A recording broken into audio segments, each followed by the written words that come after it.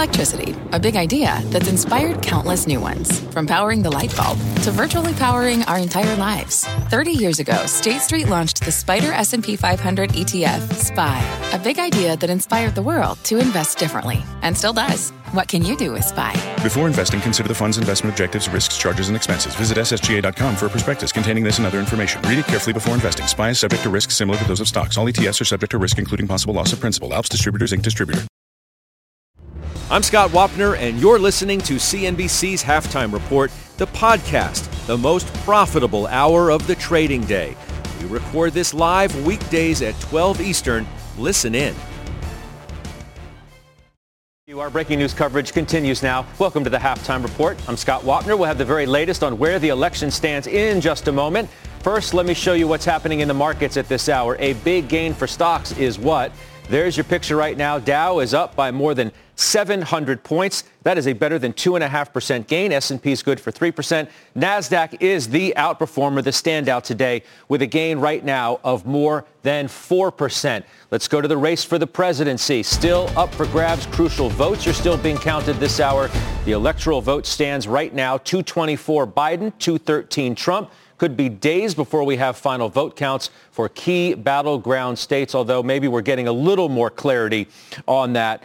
In fact, the bottom of our screen right here, NBC News is projecting that Joe Biden wins the state of Maine. Just want to get that news piece in there as we continue to watch for those votes. Even if Biden ekes out an electoral college win, it does remain uncertain if Democrats will retake the Senate as they had hoped to. Bit of an underperformance there, certainly to expectations. Could spell trouble for a Democratic agenda, especially if the vice president ultimately wins the White House. For more on the balance of power in Congress, let's bring in Ylan Moy. Ylan, what can you tell us? Good morning. Good morning, Scott. Well, right now it is still a toss-up for control of the Senate. Both parties have a narrow but achievable path to victory. Senate Majority Leader Mitch McConnell said that he is hoping to get some more clarity on key races by the end of the day. I don't know whether I'm going to be the majority leader or the minority leader. As I've told you, I've been both. Majority is better. And but we're awaiting the judgment of the American people. NBC rates the battle between GOP Senator Thom Tillis and Democrat Cal Cunningham as too close to call. Meanwhile, it is too early to tell whether Republican Susan Collins will survive the challenge from Democrat Sarah Gideon. Now, Democrats do believe their best chance of flipping another seat right now is Mark Kelly in Arizona. He is leading against incumbent GOP Senator Martha McSally, but NBC still says that race is too early to call. Now remember, Democrats need to flip at least 3 seats on net to take control. Right now, they're bracing for a slim majority in the Senate if they're able to capture it at all. Now, they've also been disappointed in the House, where they were hoping to cement and expand their control of the chamber. Instead, the opposite is happening. They lost Democratic Congressman Colin Peterson, who represents a Trump district in Minnesota, for example, and they failed to flip Republican Ann Wagner's seat in the Missouri suburbs. So, Scott, this all means that the hope for Democrats of pushing through a large legislative agenda is likely to be even more uncertain than it was before. Yeah. Ylan, I appreciate that. I don't know why I said good morning. I forgot that I went home for a couple hours, but it is noon time. It feels like an endless morning. Yeah, no doubt about that. Ylan, thank you. We'll check back in with you as necessary. Let's throw up the map one more time, if we could, just to put a button on this conversation. Bottom line, still a lot of votes out there to be counted. Pennsylvania officials saying there's still 50% of mail ballots to count. The vice president ahead in Michigan and Wisconsin, waiting for the ultimate totals there. The president, by the way, leading in Pennsylvania. But as I said, there's still a lot of votes outstanding. And speaking of the vice president, he is in Wilmington, Delaware. He is expected to speak sometime this afternoon. I'm sure we're going to take those comments live as well. But let's move now, talk about the markets. It is a big day. Our investment committee with me, it's a supersized one at that. Joe Terranova, Jim Lebenthal, Pete Najarian, Carrie Firestone's the CEO of Arias Asset Management. Richard Saperstein is Hightower Treasury Partners CIO, one of Barron's top 100 financial advisors, and Rob Sechin with UBS Private Wealth Management.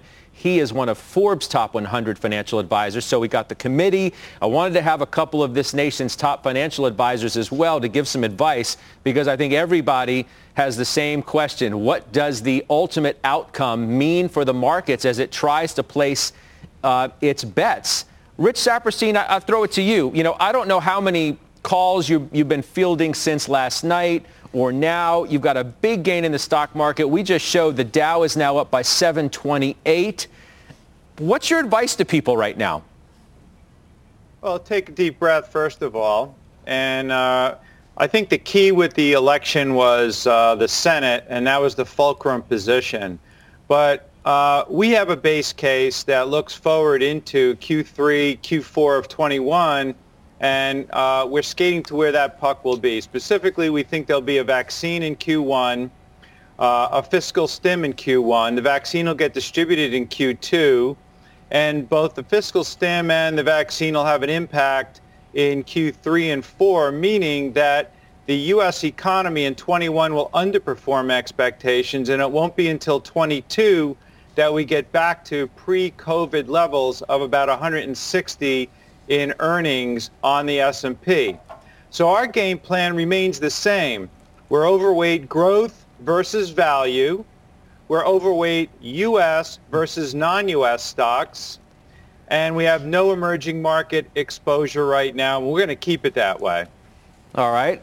Joe Terranova, what is the market reflecting here today? Is it trying to sniff out a Biden presidency and the Republicans keeping control of the Senate? Because there's a lot out there, okay? You've got the undecided map. You've got the president flooding the zone with all sorts of doubt and fog, including a number of tweets this morning following those comments that he made about 2:30 in the morning this morning, I guess it was. So what do you make of that? What I make of it is that markets are getting a scenario that's a very favorable one for risk assets. The potential for a higher tax consequence for individuals and corporations, the likelihood of that is dramatically lower.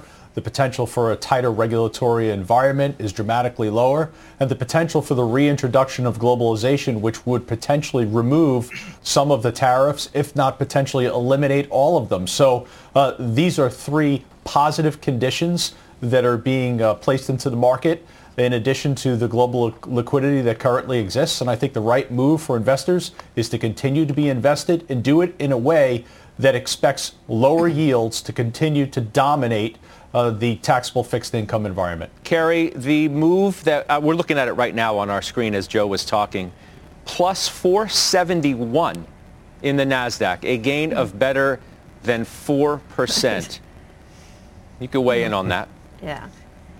Yeah, well, it just shows that this rally we've had over the last few weeks that was very favorable towards cyclicals and value, that trade was a little premature. And we saw the NASDAQ and the top of the tech valuation group come down, Apple, Facebook, Amazon, et cetera, with the belief that there would be a big stimulus package and we would start to see the value stocks move higher. Well, that trade now is reversed. Today you're seeing a big move of technology, the big digital platform companies, the same names that brought us the rally through the first 8 months of 2020 have come back roaring because of some of what Joe said, less regulation, tax rates not moving. We still have COVID. We're still in an environment where remote and distance type companies, the COVID plus names, are still going to carry the game for the next 2 quarters at least, maybe 3, maybe 4. And so that's what you've got to own. And if you were to look at just what's happened in the market recently and why it's reversing today, we've got a little chart. Can we just show it? That shows how mid-cap equal weight S&P has trounced the QQQs, meaning the NASDAQ and the S&P, since the end of September. They've had a big rally in those value names, and that today is what we're seeing a reversal because there was too much pull forward of that trade. People are going back to the playbook of what brought them here, and I think we believe that that's the trade that's going to continue through the rest of this year. Yeah. Jim Lebenthal, the market probably believes that some sort of stimulus would happen. If Biden's in the White House, McConnell, the majority leader, as of this moment, Senate's still very much in the balance, but he has signaled already this morning that he would like to do something. The question is going to be the size of whatever plan can come forward. But I'm looking at a stock like Caterpillar today, for example, Jim, down 5%. I'm betting if there was a blue wave, Jim, Caterpillar would be up 5%, not down 5%. Yeah, I think that's fair to say, Scott. And, as Kerry was just saying, Caterpillar is emblematic of this reversal of what we've seen over the past several weeks where cyclicals have led growth. Now, the question is, obviously, whether we get stimulus, how much of it, but where do we go from here in terms of the markets overall and value versus growth? I want to make a very strong point, okay? If you were in Caterpillar because you felt that the next year or 2 or 3 were good prospectively for it, today is not a day to throw in the towel. And I want to give you one solid piece of evidence for that. If we went back 2 weeks ago and I told you, Scott, or you told me that today we would have an undecided election, it would be coming down to the mail-in ballots, which are going to be counted, and the president is putting out what you rightly call fog, I would not tell you, nor would you tell me that today we're going to be up 3% on the S&P 500. That just does not compute. And what it tells you is you should not be trying to trade these events even if you think you know the outcome. What you should be doing is taking a stock like Caterpillar and saying, if I look forward 6-9 months from now, hopefully we have a vaccine, but more likely we do have fiscal stimulus and it's infrastructure spending, which will benefit Caterpillar. So today is definitely annoying, but doesn't throw me from my thesis on Caterpillar or having a balanced growth and value portfolio. It brings me to Pete. And, Pete, I was having a conversation in the wee hours of this morning with your brother, discussing sort of the state of play, if you will, and suggesting that maybe the best bets to make at this point, because there's still so much uncertainty, path looks decent for Biden. The president still has a path to re-election, that the best bets are the shortest term ones, the ones where you make a lot of your living on. Yeah. Well, and Scott, that has been basically the case, I think, for this whole year. I mean, we've had this very volatile year. Just last week, let's think about this. The volatility index actually closed above 40, and now today, here we are in the 28s. I mean, that just gives you a good example of just how volatile things are, how quickly things can change. And I think the velocity of these moves, Scott, has absolutely caused a lot of this, what we've been seeing all through 2020, and quite frankly, a little bit of 2019, where it's been a lot of short term. And if you're able to maneuver your way through that, you can do pretty well. I mean, just think about this. Just last week, we had one of the worst weeks in the market in a pretty long time, right? I think it went all the way back towards March or something like that. Everybody kept talking about that. Feels like eons ago. But that creates those opportunities. Yeah, it does, doesn't it? But it does show you also, Scott, how fast things can change. And I think that's part of what we are seeing in this market today. As a matter of fact, I think the explosiveness that you're seeing right now out of healthcare, out of biotech, I know when we concentrate on the NASDAQ and we look at that move, we think tech. It's not just tech. Take a look at what biotech is doing today. Look at the XBI. Look at the IBB. These are up 7% today. Look at the healthcare index itself. A lot of different areas of the marketplace contributing right now to this move to the upside, a pretty extraordinary move to the upside. Housing's done very well. The weakness is, and you pointed it out with Jim when you were talking about industrials, but industrials, they're trading okay, but they're nothing close to what the markets are doing. So they're an underperformer along with the financials that had both a pretty decent run going into this. So I think it is a great trading environment. It's exactly what I'm looking for. Scott, right now I have the most amount of stocks that I've had all year. Is that right? So it gives you a little idea. And why is that? Yeah. And why is that, Scott? Because you buy when there's blood in the streets last week, when there's blood in the streets and people are selling,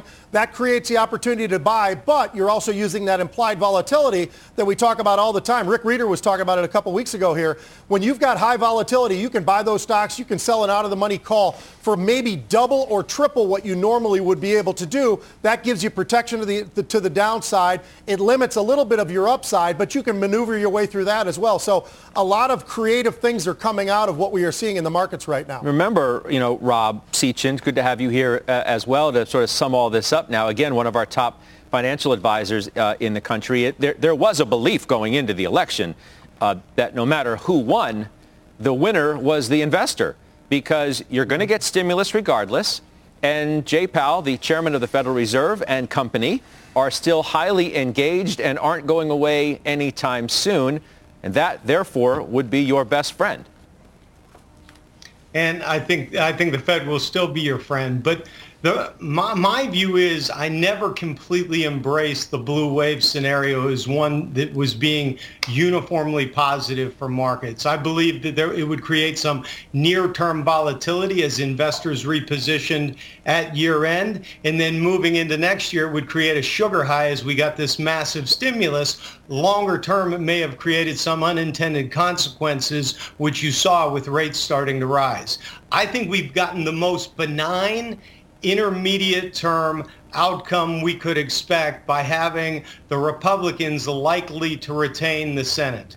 And in that environment, you probably still get a stimulus, but you don't have the same tax and regulatory impulse that would create some volatility in the short run. You know, what we're telling investors is the same thing we told them coming in.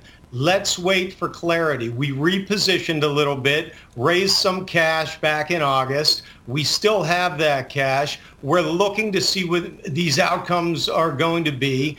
Like Rich Stapperstein, we're thinking about next year, and arguably into next year, this outcome would be one that's less divisive, but still maintains a system of checks and balances that allows markets to advance with the support of the Fed, with the economic reopening, and with the fact that we're likely going to have a treatment for the virus. So I view this as a very benign outcome, much more benign than the blue wave that Wall Street got so excited about. Let's bring in another voice I know all of you like to hear from. Tom Lee, excuse me, he's the head of research at Fundstrat. Tom, it's good to see you. I hope you were able to get some sleep. I guess we last spoke to each other, I don't know, a handful of hours ago.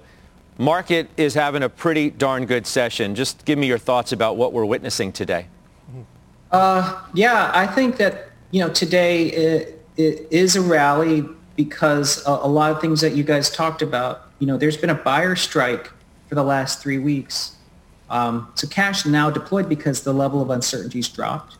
We know that NASDAQ was a huge underperformer into this. So part of the move is really that recovery. I do think that people are rethinking Senate staying Republican is better than everyone thought because one, Mitch McConnell and Joe Biden get along.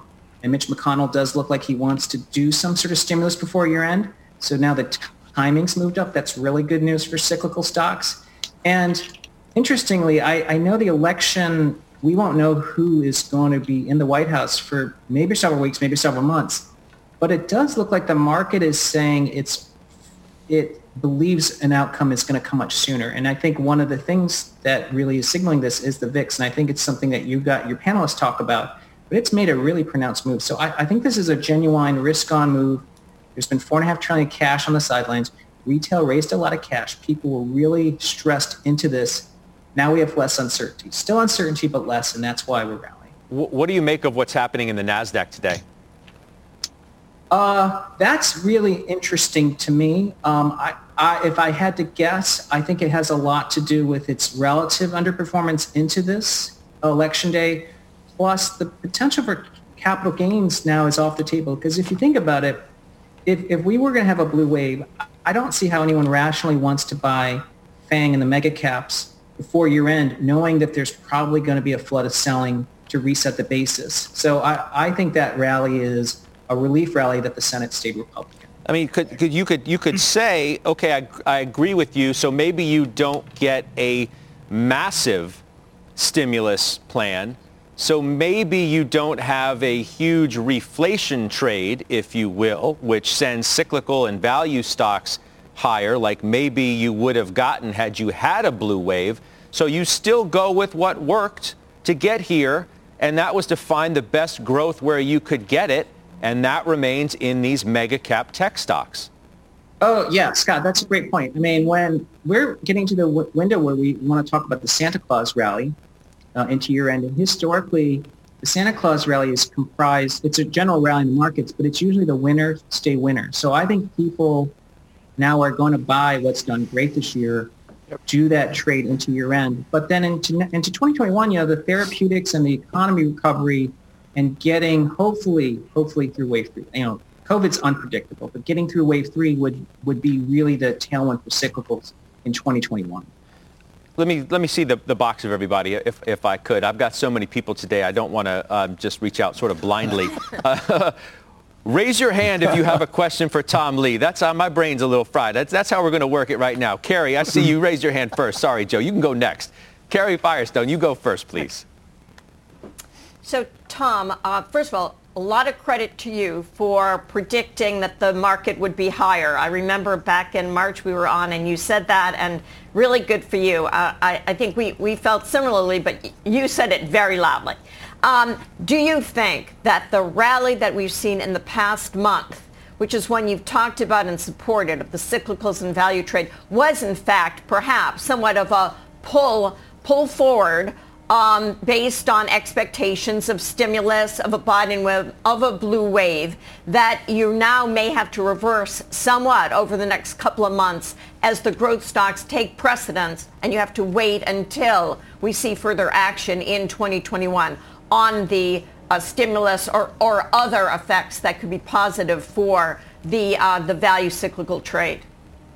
Yeah, I mean, I think that's a very true point. A blue wave would have been a lot more stimulative for the value trade, but I don't think it takes the wind out of the sail, because we have to watch what the 10-year is doing. If interest rates are creeping up because there might be like an MMT element to sort of the new Washington, that would be quite bullish for cyclical stocks.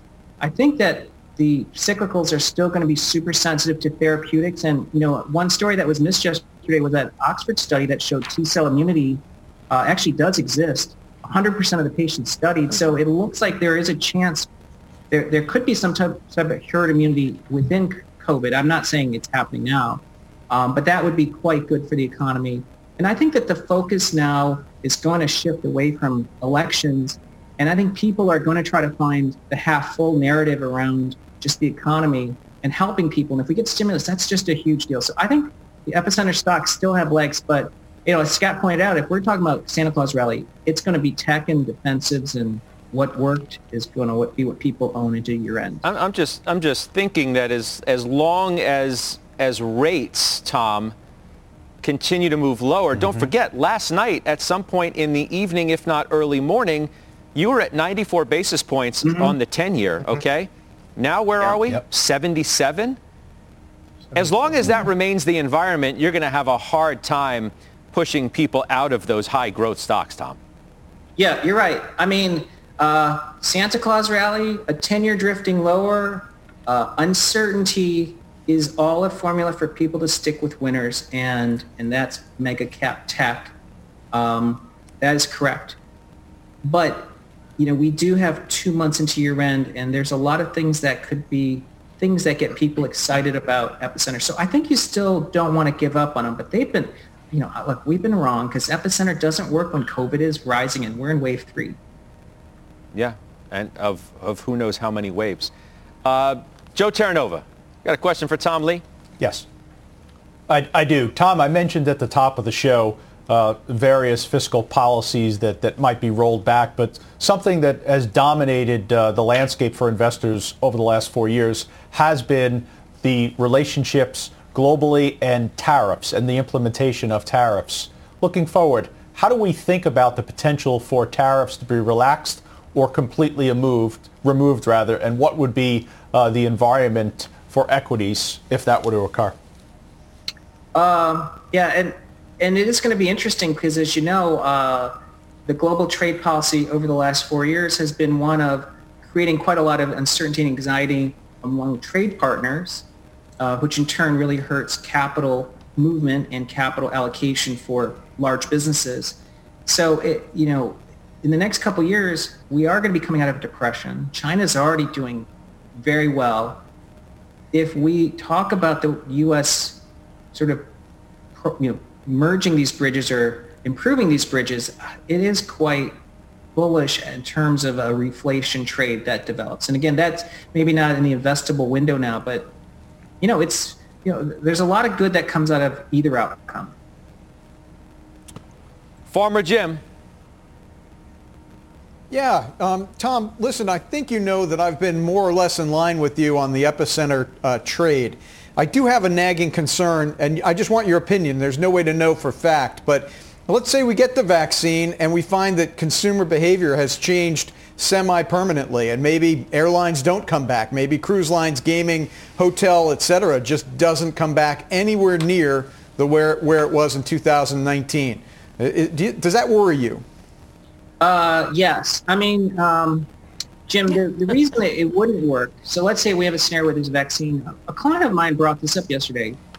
Unless these industries have cut capacity, then they can't really realize operating leverage. So one thing that's going to be key is any of these industries have demonstrably shown that they either reset the bar on cost or on capacity, so that if there is a recovery, we don't need to get back to 100% of where they were for profits to be higher.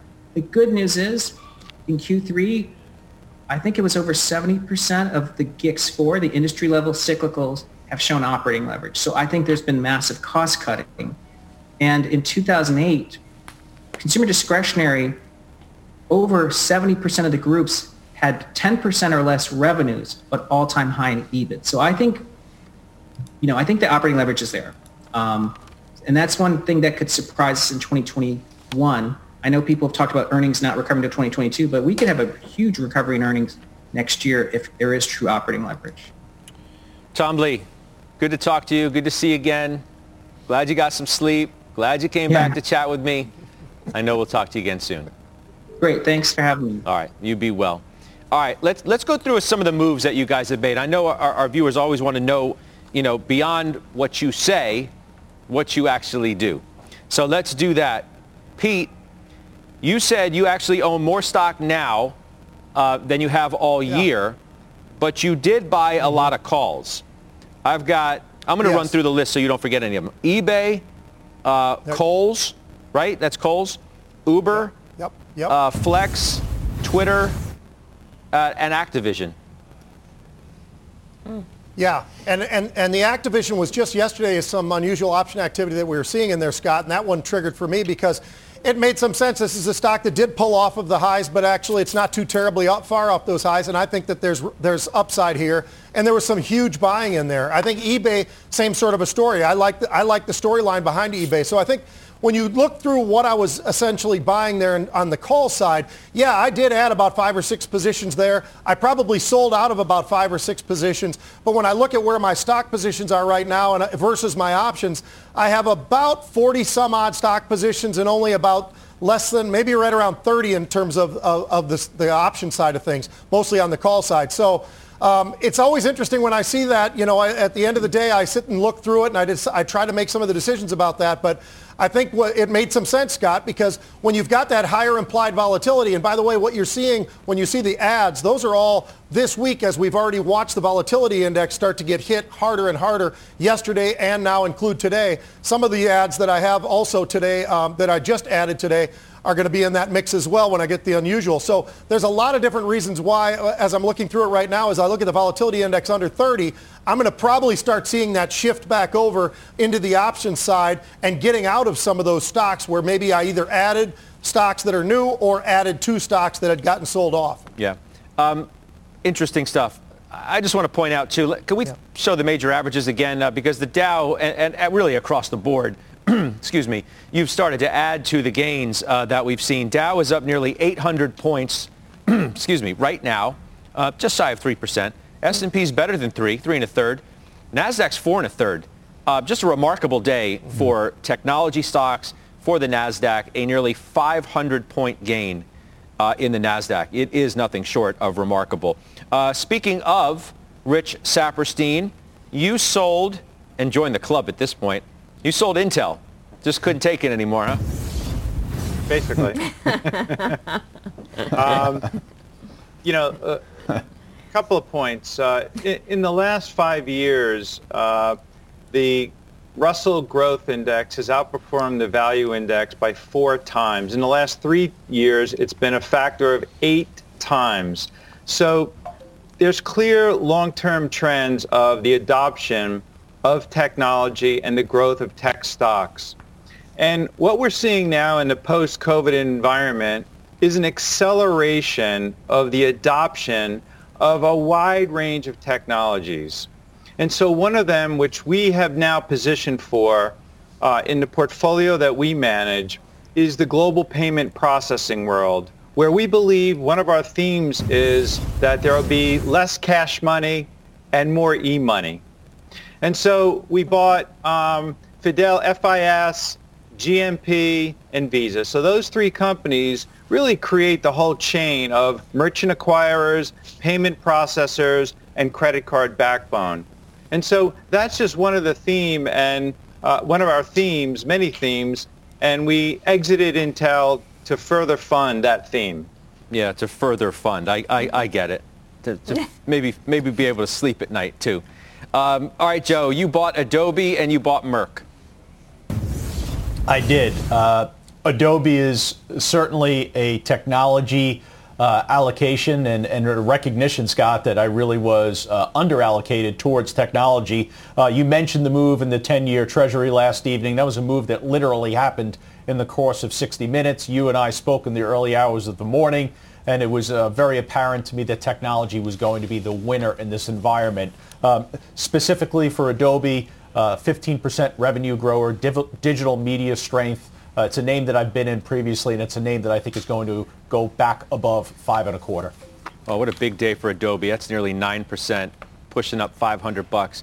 All right, guys, take a deep breath. Let's take a quick break. Up next, the outcome of the election, not certain, obviously. Hedge funds, though, seizing on the various probabilities. That's what they do. We're following the smart money next on The Half. We're back in just 2 minutes.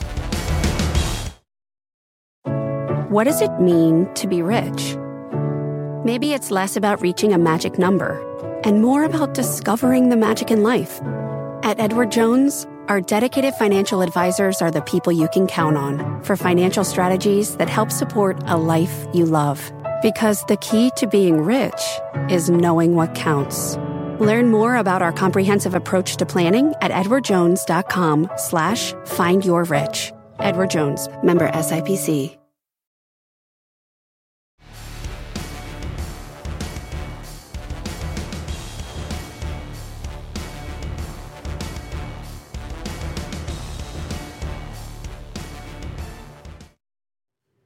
Welcome back, everybody. I'm Sue Herrera. In the Your Money, Your Vote update at this hour, the U.S. Postal Service says last night it completed a court-ordered sweep of mail processing facilities in roughly a dozen states after it failed to meet an afternoon deadline. In the last few minutes, the judge in the case said the Postmaster General will have to answer questions under oath about why the searches were not done on time.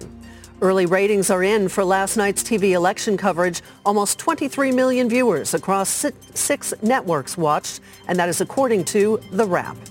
Democrat Sarah McBride, seen here speaking at the 2016 Democratic Convention, was an easy winner in last night's Delaware voting, making her the nation's first openly transgender state senator. Well, the lack of a clear result in the White House may be causing you some stress in the race for the White House, I should say. Ohio State experts say that you should put some energy into reconnecting with family and friends, even if they have differing political views. And they say it's good to remember that feeling helpless is a choice. Reconnecting with family and friends if they have differing political views may be easier said than done. Scott? No doubt. To you. Yeah, no doubt. Sue, thank you. Mm-hmm. Well, the results of the election may not be confirmed, but the so-called smart money already hedging the results as they would normally do. Our Leslie Picker joining us now. Of course, she follows the money for us. As always, what'd you find? Hey, Scott, that's right. That's what they're paid to do, at least. Hedge funds looking to arbitrage the status of vote counts with the ultimate results. And in doing so, there's already this consensus forming around many in the so-called smart money camp that we'll see a divided government. The market is beginning to price in a Biden victory and a Republican-controlled Senate that's reversing some of the blue wave trade that had been gearing up throughout the last few weeks. Here's what's changing today. Big rally overnight in treasuries, as you've been talking about today, with yields plummeting as much as 12 basis points from peak to trough. For hedge funds, divided government implies a far smaller stimulus bill than was priced in with a blue wave that could produce less inflation and more Fed action pushing rates lower. In equities, the lack of a blue wave is reversing several factor rotations as outlined by JP Morgan today, including a move toward growth from value, defensives, from cyclicals, and back toward the U.S. from Asia. I know you were discussing that with Tom Lee as well. And we're seeing a run-up in the broader equity markets, of course. That is helping cause volatility to temper a bit. There was a concern leading up to the election, and we've been talking about it a lot on our air, that we'd see heightened stock swings from potential uncertainty over the results. Today, the VIX is plunging. You can see they're down about 18%. An important caveat, though, the end results of this election are far from guaranteed at this point. Hedge funds also don't really appear to be trading today with an exorbitant amount of conviction, indicated by somewhat modest levels of leverage. Scott. Leslie, appreciate it. Thank you. That's Leslie Picker. Pete's unusual activity trades are coming up next as we go to break. Let's show you the S&P sector heat map. Big day for stocks. 113 points for the S&P, 3 1/3%, led by healthcare, comm services, and tech.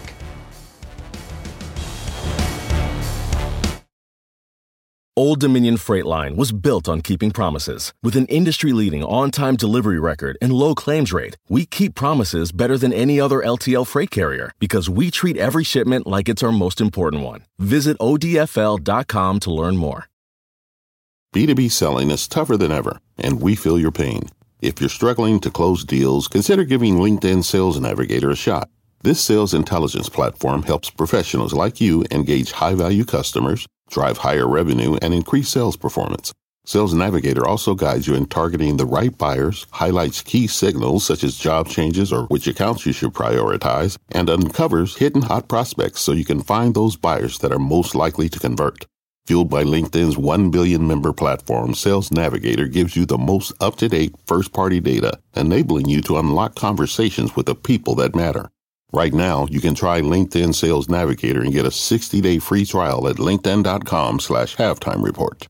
That is linkedin.com/halftime report for a 60-day free trial. Let LinkedIn Sales Navigator help you sell like a superstar today. Just go to linkedin.com/halftime report and get started. There's your picture right now. Best three-day gain for stocks since May. Dow pushing 800 points. The S&P better than 100. NASDAQ's almost 500. A better than almost a 4.5% gain for NASDAQ today. Let's talk options now. A lot of action there, as always. Pete tracks it. What are you seeing? All kinds of activity, Scott. As a matter of fact, you talked about it earlier and how fast the market's moving as well, and it is moving really rapidly because all these names are a little bit lower when I first saw the unusual option activity in there than they are right now because it just continues to move to the upside. AMD is the very first one. They're buying the November 87 calls. About 3,000 of those were bought, Scott. They were going for about $1.25. Stock at the time was about 80.5. So again, I'm looking at the stock as it's starting to move to the upside, and so that's already getting a little bit away from us. Also, NVIDIA. Now that one's actually expiring this Friday, so just be careful about that, but they're coming after the November 550s that expire this Friday, and they got 7,000 of those. They paid from $3 up to $6, but the stock was at $541. Now the stock's already quickly approaching $550, so be careful with that one as well. Lastly, I'm going to give you is Wynn. Now, Wynn's pretty interesting as well because this is one where it's moving a little bit, not quite as fast, but it's a little bit more time. They're going out to December, the 77.5 calls there, Scott, but they do go for $7, so implied volatility is still very high across the board in many of these various names. Those are expensive options, but some nice buying there as well, expecting Wynn to maybe make another push to the upside. I appreciate that, as always. Thank you, Pete. Big win last night for Uber and Lyft. Both stocks are soaring today. We'll debate that next. And a reminder, you can always watch or listen to us live on the go on the CNBC app. We're back on the half in 2 minutes.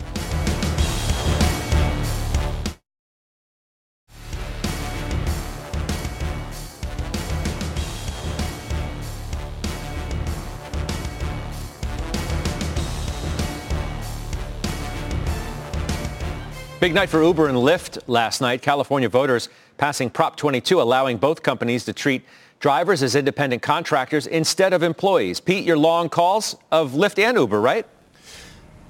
Yeah, a little bit lucky here, Scott, just because a lot of people have been playing this. We've seen the volatility there for a while now, and we've watched these two stocks moving around. But in both cases, even as recently as yesterday and Monday, Monday and Tuesday, we absolutely did have some buying in there that was pretty interesting. They were playing the very short term, and they were playing actually November, which is still short term. It's a 2.5-week trade, but looking for some sort of a move and obviously getting it. Uber was 34 when they were buying the last batch of calls, the 34.5s.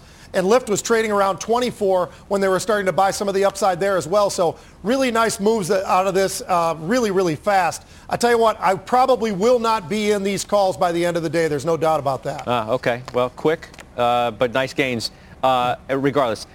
Rob Sechan, you know what? Let's go back sort of big picture, because we had a number of big names on our network throughout last evening, watching the election, trying to figure out where stocks may go from here. And I thought one of the most surprising takes of the night came from Guggenheim's Scott Minerd. Not exactly a raging bull over the last many months, Rob. Here's what he said, though. Let's listen. I've come to understand that given the liquidity that's coming into the market based upon the support of the bond market and other markets by the Federal Reserve, that all this liquidity has to go somewhere. And when you look at valuations on stocks versus where we, versus what bond yields are, the valuation makes a lot of sense. You know, Rob, I admittedly, I was taken aback last night when Scott Minerd said that, because it was so out of, the character. Recent view that he has shared. I watched it live. I was watching you last night, Scott, and I was absolutely shocked at the pivot, because on the one hand you had Tom Lee in March, and on the other hand you had Scott, and they really made up the bookends for the conversation that we were all having. I think the revelation that he had is one that we all share. It's about support for the bond market, support for making sure things function properly, markets function properly, and liquidity is what has driven this. There's been a lot of other extraneous factors, but the principal arbiter of where we've headed has been liquidity provided by the Federal Reserve and the support that the Fed has given markets and low interest rates. I also happen to think that one of the things that's prospectively the greatest risk, and probably was more of a greater risk in the blue wave scenario, was the fact that rates were going to start to grind higher. Now that we have the possibility of a different outcome, in my mind a more benign outcome, I think it does put a cap on rates. And I would echo the sentiments that he made last night, that at least in the intermediate term, you have to be a little more constructive. And I think once we get confirmation of that view, we are standing at the ready to be able to do something that, that is a little more risk-oriented within equities. But we need a little more direction, and we're going to be patient in waiting for that. Yeah, it was certainly the most bullish, opportunistic that I've heard Scott Minerd be in an awfully long time. And it was a good perspective to have as we're wading through, this sort of swampy mess of the election and seeing how it's going to all shake out. Rich Saperstein, real quick to you. I see you raising your hand, then I got to go quick, but go ahead. Yeah, I think a lot of really well-known analysts and forecasters are really come to terms with the fact that we're in a zero interest rate environment, and what multiple do you put on stocks? So previously, where we looked at the market and assessed the multiple on earnings, we have to really adjust our framework in purchasing common stocks and owning stocks as a growth vehicle as a result of a zero interest rate environment. All right, we'll take that quick break. We have more trades ahead. As we do go to break, let's take a check of some of the stocks hitting new highs today, including United Health, Humana, Thermo Fisher. We're back in just 2 minutes.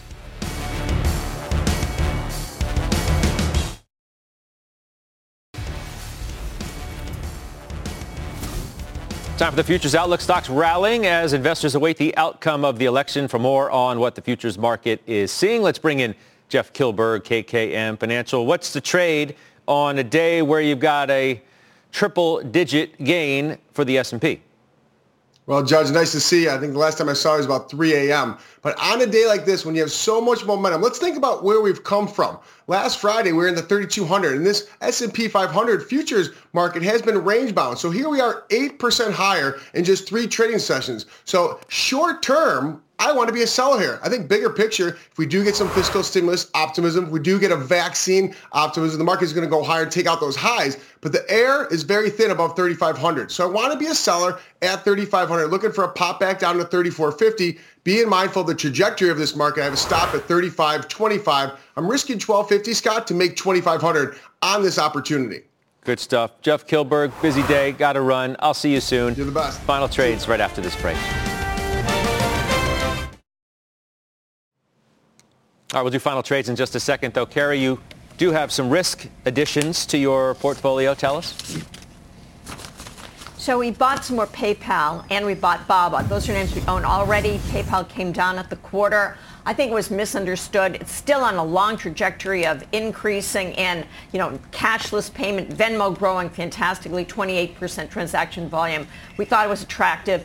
Baba came down because the Chinese government pulled the Ant Financial IPO, $34 billion IPO, $150 billion company, biggest payment processor in China. It will happen eventually. Baba owns 33% of it, so we thought it was attractive. Oh, interesting. Yeah, that was a big day and a big move for that stock. All right, let's do final trades.